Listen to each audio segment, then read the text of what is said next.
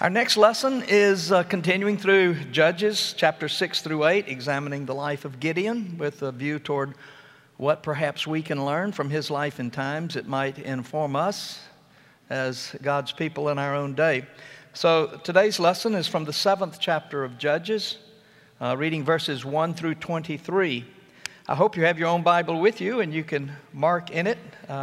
I told you how to outline every story in the book of Judges. If you can remember 5 S's, you can pretty much know what's coming next. If you weren't here when I explained that, see me later and I'll explain it to you. But this is Judges. We're in the 7th book of the Old Testament. We're in the 7th chapter of that book. Then Jerubbaal, that is Gideon, and all the troops that were with him rose early and encamped beside the spring of Harod. And the camp of Midian was north of them, below the hill of Moreh, in the valley. The Lord said to Gideon, "The troops with you are too many for me to give the Midianites into their hand. Israel would only take credit from me, saying, 'My own hand has delivered me.' Now, therefore, proclaim this in the hearing of the troops. Whoever is fearful and trembling, let him return home." Thus Gideon sifted them out. 22,000 returned, 10,000 remained. Then the Lord said to Gideon, "The troops are still too many. Take them down to the water, and I will sift them out for you there. When I say this one shall go with you, he shall go with you. And when I say this one shall not go with you, he shall not go." So he brought the troops down to the water. And the Lord said to Gideon, "All of those who lap the water with their tongues, as a dog laps, you shall put to one side. And all those who drink, putting their hands to their mouths, you shall put to one side." The number of those who lapped was 300, but all the rest of the troops knelt down to drink the water. Then the Lord said to Gideon, "With the 300 that lapped, I will deliver you and give the Midianites into your hand. Let all others go to their homes." So he took the jars of the troops from their hands and their trumpets, and he sent all the rest of Israel back to their own tents, but there remained the 300. The camp of Midian was below them in the valley. That same night the Lord said to him, "Get up, attack the camp, for I have given it into your hand. But if you still fear to attack, go down to the camp with your servant Purah, and you shall hear what they say, and afterwards your hands shall be strengthened to attack the camp." Then he went down with his servant Purah to the outpost of the armed men that were in the camp. The Midianites and the Amalekites and all the people of the east lay along the valley as thick as locusts, and their camels were without number. I told you earlier, this is the first time in recorded history that camels are used in warfare, but they terrified the Israelites. They're as countless as the sand on the seashore. When Gideon arrived, there was a man telling a dream to his comrade. And he said, "I had a dream, and in this a cake of barley bread tumbled into the camp of Midian and came to the tent and struck it so that it fell and turned upside down, and the tent collapsed." And his comrade answered, "This is no other than the sword of Gideon, the son of Joash, a man of Israel. Into his hand God has given Midian and all the army." When Gideon heard the telling of the dream and its interpretation, he worshiped, and he returned to the camp of Israel and said, "Get up, for the Lord has given the army of Midian into your hand." After he divided the 300 men into 3 companies and put trumpets into the hands of all of them and empty jars with torches inside the jars, he said to them, "Look at me and do the same. When I come to the outskirts of the camp, do as I do. When I blow the trumpet, I and all who are with me, then you also blow the trumpets around the whole camp and shout for the Lord and for Gideon." So Gideon and the 100 who were with him came to the outskirts of the camp at the beginning of the middle watch, when they had just set the watch. And they blew the trumpets and smashed the jars that were in their hands. So the 3 companies blew the trumpets and broke the jars, holding in their left hands the torches and in their right hands the trumpets to blow. And they cried, "A sword for the Lord and for Gideon." Every man stood in his place all around the camp, and all the men in the camp ran, they cried, and they fled. They blew the 300 trumpets, and the Lord set every man's sword against his fellow and against all the army. And the army fled as far as Bethshittah, toward Zererah, as far as the border of Abal-Meholah by Tabath. And the men of Israel were called out from Naphtali and from Asher and from all of Manasseh, and they pursued the Midianites. The grass withers and the flower fades, but the word of our God will stand forever. This is the word of the Lord. Thanks be to God. In this brief series of 4 sermons, we are investigating the life and times of Gideon, trying to discern what we can understand about ourselves and our times in light of these ancient stories, and that what they may be telling us about how God can better use us as His people in the challenges of our own day. We started off looking at just the call of Gideon. He couldn't believe it when the angel appeared to him and announced that the Lord was with him, called him a mighty warrior. Gideon had a hard time accepting the angel's estimate of who and what he was. And in time, he came to understand that what mattered most was not the man he saw in the mirror, but the man that God had called him to be. And ultimately, he would get up and go about his mission. The next week, we looked at the fleece test. Gideon is always having questions and struggles trying to believe that God is going to deliver Israel through his hand, because he comes from the smallest clan in Israel. His family's the weakest clan in that clan, and he's the run of the litter, as Eugene Peterson refers to him in the Message. But nonetheless, God doesn't call those who are equipped. He equips those who are called. And so Gideon is being called, and God will equip him to do what he needs to do to deliver Israel. Today we come to another exciting exploit, and this is the actual defeat of the Midianite army by a band of 300 soldiers. He starts out with 32,000 recruits, and he whittles it down to some 300, and we're going to look at this and how he goes about it.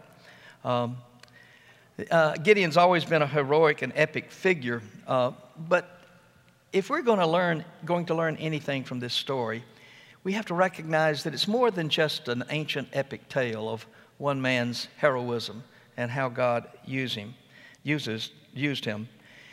It applies to us, because you and I, as people of faith, as the Church of Jesus Christ, are called to be the liberators of people in our own day, liberating people from the shackles in which they are held in bondage, shackles of sin, shackles of illness, of ignorance, of poverty, all the shackles that bind God's children today. And we, as people of God, are called to address those and be the liberators of others to the very best of our ability.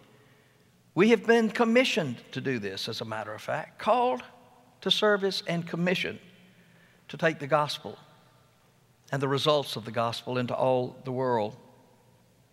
So we too have an interest in liberating people from whatever dehumanizes them, whatever demeans them. That's our calling. That has not changed.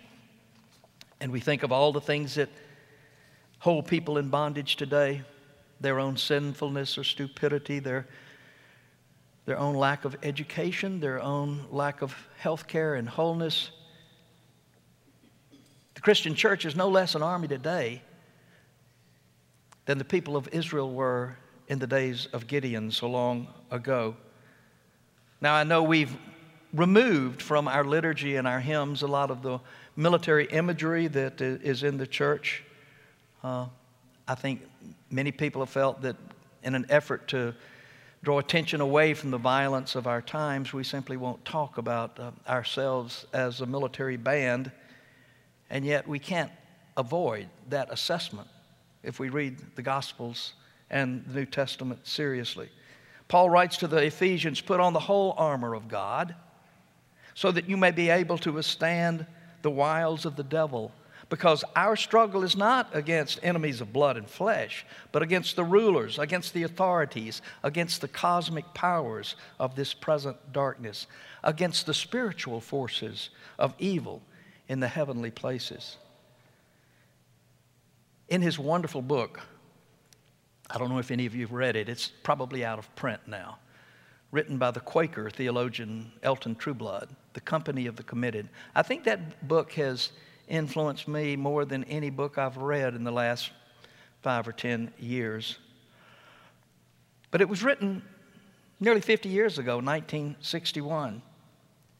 And this is part of what Elton Trueblood says in that book. One of the most surprising facts about the early church was its fundamental similarity to a military band.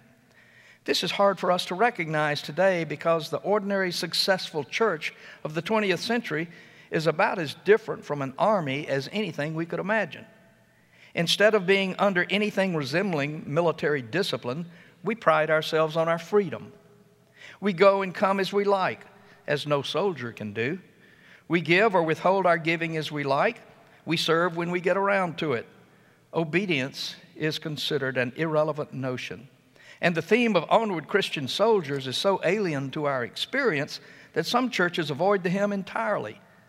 A few avoid it on the mistaken assumption that it glorified killing, which of course it does not. The military metaphor seems strained when it is applied to smartly dressed women and men riding in air-conditioned cars to sit in air-conditioned churches. Later he adds this: the idea of the church as a military company was by no means strange to the early Christians.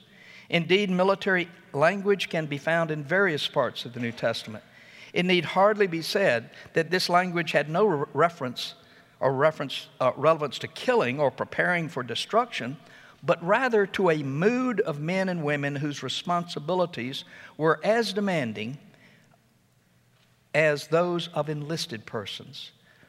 Thus, it seems wholly natural to read of Epaphroditus, my brother and fellow worker and fellow soldier, or of a good soldier in Jesus Christ, as Paul writes in Timothy, or of Archippus, our fellow soldier, in Philemon 2, or of the whole army of God in Ephesians 6:11 that I referred to a moment ago. It is perfectly clear that the early Christians considered Christ their commander-in-chief, that they were a company of danger, which involved demands upon their lives, and that to be a Christian was to be engaged in Christ's service. To be sure, we as followers of Jesus Christ have been given a dangerous and demanding and daunting mission to carry the gospel into all the worlds, which starts out in your own home, in your own heart, in your own neighborhood and workplace. And we may think this is too great a calling. How in the world could we be effective in reaching all people, even those around us? It seems that the odds are against us, right? Here is where the story of Gideon and his army of 300 can prove so insightful and so inspirational and so revelatory. This ancient story that dates from more than 3,000 years ago reminds us of some of the traits we must possess as the people of God if you and I would function as liberators in our day. To begin with, as God's people of liberation, we must realize whose we are and whose battle this is in which we are engaged. After Gideon rounded up his 32,000 recruits, the Lord says to him, "The troops you have are too many for me to give them victory over the Midianites. Israel would only take the credit away from me, saying, 'By my own hand have I been delivered.'" You see, the critically important thing that Israel needed to learn was not that she needed deliverance from the Midianites, but that rather only the Lord could deliver her. And also, it wasn't mere redemption that she needed, but a knowledge of her Redeemer. That was primary. How well the Lord knew the human heart. If Gideon had gone up against 135,000 Midianites, even with 32,000, they might have, if they were successful, they might have concluded that it was our own strength and cunning and power that enabled us to defeat this much larger band. And they could have ended up farther away from God than they were before if they credited their victory to themselves. It was essential, therefore, that Gideon and his fellow recruits recognized that the battle they were waging was God's battle first and foremost, and that they were simply instruments in the hand of God to be used for God's purposes. Is there not a message for you and me and for this congregation and for the people of God today in this? We're called to be instruments of God, liberating others like we've been liberated.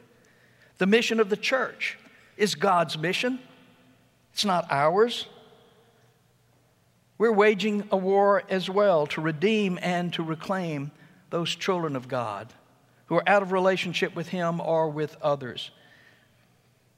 You and I are but recruits in the Lord's army, but ultimately the battle depends upon God and not upon us. And that can be a great source of good news, because if it depends on God, it doesn't depend upon our successes. It won't be destroyed because of our failures. It's God's world, it's God's church, and the Lord is sovereign in both and will, in time, accomplish His purposes for the church and for all humanity. I was visiting this past few days with one of our older members who asked me, what do you really think about the future of our church or about the future of the church? Because I've given you some rather distressing statistics in recent months. He said, do you think we can turn things around? I said, well, if I look only at the data, no, I don't. It's very discouraging. But if I keep in mind this is God's church, that God is in charge, then the numbers don't really matter, do they? The odds are not against us if God is on our side. If this is God's work, then God will bring it about. In addition, if we recognize that it is God's battle and we are but recruits for the battle, we will less likely despair over the smallness of our numbers, over our lack of native gifts or abilities. Who could possibly have thought that a band of 300 could defeat an army of 135,000? But when they spread out without a weapon in their hand, they only had torches and trumpets or shofars. If you've ever heard a shofar blown, you just imagine 300 of them descending down the mountains on the side of you. And when they did that, the Midianites, the Amalekites, the people in the east started panicking. Pandemonium broke out. They started killing one another. So much so that when they had finally fled, only 15,000 of them remained behind. Yes, indeed. Who could have imagined that an army of 300 could defeat 135,000? And yet they did. They did. And if our end, that is to say our purpose, our goal, is to honor and serve God, then the odds are not against us. If God is with us, we are a majority, whatever our numbers may be. Size is of no consequence. Whether we're a band of 300 or a band of something less than 3,000 in this church, we can have a profound impact on the world around us, and especially upon the community around us. So first and foremost, if we're going to be a liberating army of God's people, we have to realize and remind ourselves often that this is God's work, God's battle, and we are but instruments in the hand of the Lord. Secondly, we might notice that when the Lord began reducing the size of Gideon's army, He placed a high premium on courage. He instructed Gideon, saying, "Proclaim this in the hearing of the troops. Whoever is fearful and trembling, let him return home." 22,000 of the 32,000 turned around and went home when they were given the opportunity. Now, I suppose we ought to commend the 22,000 for their candor, if not their courage.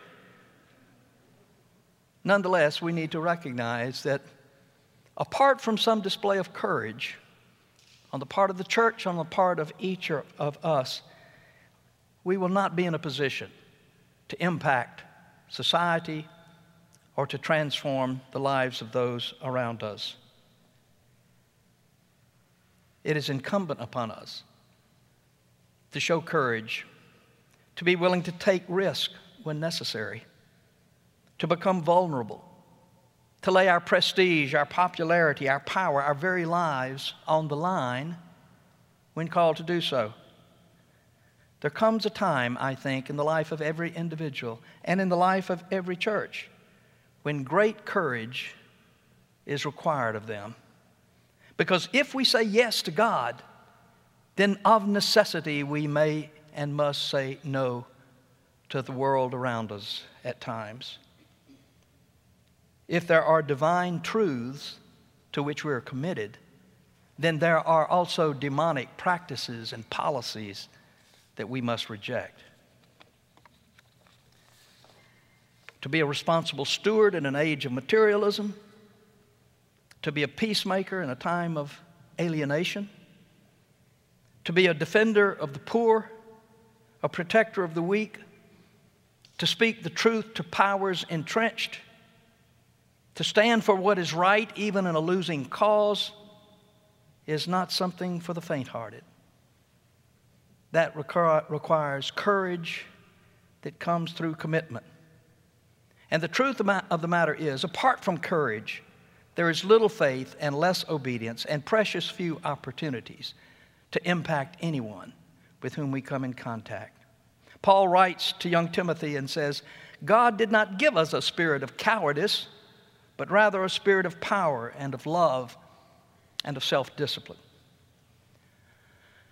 Thirdly and finally, I would like for us to pay close attention to this last little test or exercise that the Lord uses in order to reduce the size of that army of liberation from 10,000 down to 300. He tells Gideon to take the men down to the spring at Harod. On January 21st, Tita and I stood at that spring. I'd never been there before. I guess I've been to Israel 7 or 8 times, but I'd never been to Harod Spring. It is a beautiful sight in a park. Water is clear as air. You can see to the bottom. And I just imagine all of those troops coming for water there at the spring of Harod. That's not Herod like King Herod. It's Harod, H-A-R-O-D. Was this just an arbitrary thing, or was there some meaning behind the mystery of how the men were to drink the water? Tita and I have been debating that even today. We have different understandings of what it meant to lap water, what it meant to kneel. Maybe it's nonsensical. Maybe it's like flipping a coin or saying everybody who was born on a Friday morning come to one side. But I think there has to be something more significant to that. I think by the very way the men drank their water and met their own needs, they were indicating something of their single-mindedness, their commitment to the mission they had been given more than anything else. Because a precious few of the men would lap water like a dog, whether they, doesn't say they kneeled down. Maybe they cupped it in their hand and lapped it from their hand. But the majority of the people got down on their hands and knees, brought both hands up to their face to drink the water. If they did that, they had to lay their weapons aside.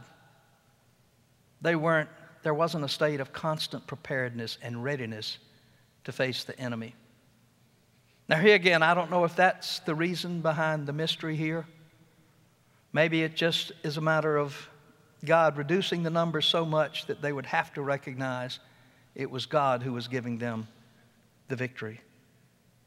But at any rate, I think there's something to be said for single-mindedness, to being committed to the mission we've been given more than our personal needs or desires even. In Vesper services a few weeks ago, Doug McLemore, our minister, former Army chaplain, talked about the single-mindedness of Uriah. If you remember that story, Uriah was an officer in King David's army. He was the husband of Bathsheba, that King David had observed while she was bathing and fell, if not in love with her, fell in lust with her, brought her over to the palace, had his way with her, and then months later discovers that she's carrying his child. So in order to cover his sin, King David sends for Uriah to come home from the battle, tries to get him liquored up so that he'll go home and sleep with his wife. And when it becomes known that she is pregnant, people will assume that, oh, it was Uriah's child when he was home visiting. What David didn't count on was Uriah's commitment to his men and to his mission.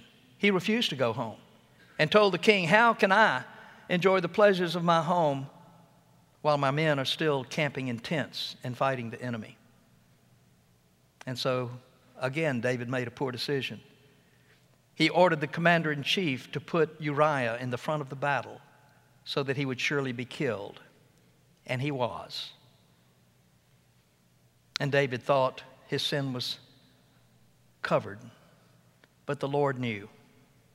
And the Lord dealt with David. Single-mindedness. This prompts me to ask of us, how committed are we to the mission of Jesus Christ? That's why God calls us into His service, not so that He can simply bless us, so that He can use us. The Danish theologian and philosopher Søren Kierkegaard said, purity of heart is to will one thing. What do you want more than anything else? Who do you serve more than anyone else? Is it the mission the Lord Jesus Christ has given to you and to me? Where on the scale of values in your home falls the place of the church? I think that's one of the things we have to ask this congregation. One of the things we intend to do during our block party revival. How serious are we about our churchmanship, about our relationship to the Lord, and how each of us can be involved somehow in the life and work and witness of this congregation? We are a small band, you might say, less than 3,000 people. We're less than the numbers we say we have on our roll, much less. You and I know that a large majority of the membership of this church aren't present in worship today. They weren't in Sunday school this morning. They don't fill out a pledge commitment. Is that an army? What is our commitment level? And how do you measure it? I don't know how you would measure it beyond seeing what a person does with the time they have, with the talents God has endowed them with the resources that have been entrusted to them. It's hard to be an army if nothing is expected or required of you. So, friends, we are an army. That's what we've been recruited to be. And I can assure you, the world around this church needs what we can provide. We have tremendous resources, if we wisely use them, in terms of people, possessions, talents, abilities, wisdom, education, connections. It's amazing. There's still battles for us to face in our time. And like any other army, we may be tempted at times to worry more about our wages than our work, to be more interested in our rations than in our armor, to be more concerned about our survival than our effectiveness. And yet those whom God calls into His service, He equips for that work as He did Gideon. It is my prayer for us as individuals and as a community of faith that we too will be found faithful and effective in the mission that Jesus has given to this congregation. In the name of the Father, and the Son, and the Holy Spirit, amen.